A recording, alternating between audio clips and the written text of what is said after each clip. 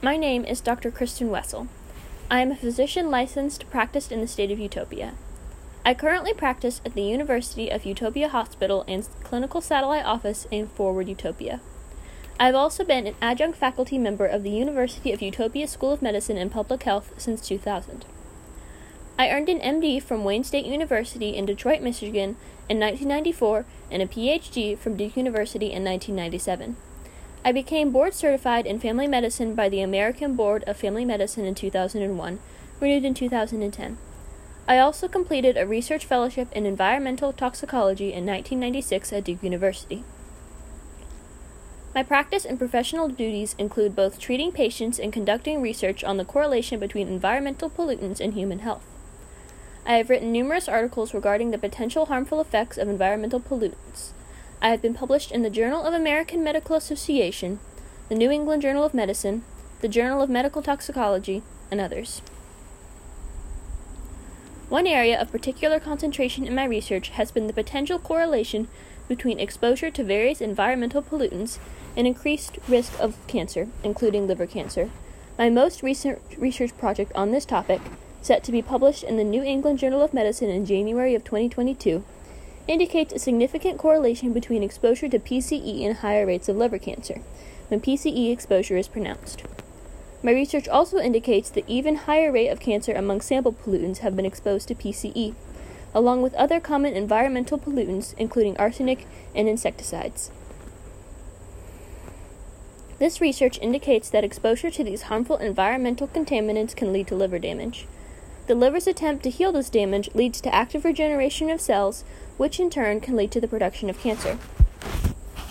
I shifted my research emphasis to study the correlation between exposure to pollutants and abnormal cognitive development after my oldest child was diagnosed in autism in 2008. I recently completed a research study that is set for publication in the Journal of Medical Toxicology in July 2021, which explores the potential link between exposure to mercury caused by environmental contaminants and the risk of cognitive impairment in young children. This research demonstrates that sustained exposure to abnormal levels of mercury creates a significantly greater risk of cognitive disabilities for small children, including autism. My research also demonstrates a statistically significant correlation between proximity to the source of an environmental pollutant and the risk of developing autism. Finally, my research indicates that exposure to mercury, along with other environmental pollutants, including arsenic, may act as an aggravating factor, leading to even greater risk of cognitive disabilities among young children. I began treating Edna Jones in late 2017, when she showed warning signs of learning disabilities and abnormal cognitive development. After extensive evaluations, I diagnosed Edna with autism in 2018. As part of my evaluation of Edna's condition, I reviewed Edna's family history and discovered no indications of significant past cognitive disability in any of Edna's family members. I then began to assess whether Edna's autism may have been caused by her exposure to environmental contaminants near the Jones household. As part of this research, I performed a detailed toxicology screen on Edna. I quickly ruled out Edna's exposure to PCE near the Jones household. At present, PCE has been documented as carcinogen but has not been linked to birth defects or cognitive disability. I then decided to look at the possibility that the high levels of mercury near the Jones household may have led to Edna's development of autism. Mercury has been well documented to cause cognitive impairments in young children as well as birth defects in developing fetuses. Several studies in the past decade have explored the possibility that exposure to mercury-based preservative thimerosal may be tied to autism. Until recently, thimerosal was commonly used in many vaccines. My recent research noted above explored the potential link between autism rates and environmentally released mercury. My research indicates that there is a significantly higher rate of autism and other cognitive disabilities among children in areas where abnormally high levels of environmentally released mercury. Some evidence also suggests that these rates may be even higher in areas where exposure to mercury is combined with other environmental contaminants, including arsenic.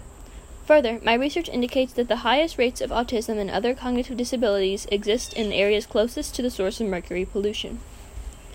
Based on this research and the fact that I was able to rule out the other potential causes of Edna's autism, it is my opinion, to the reasonable degree of medical certainty, that Edna's exposure to high levels of both mercury and arsenic caused her development of autism.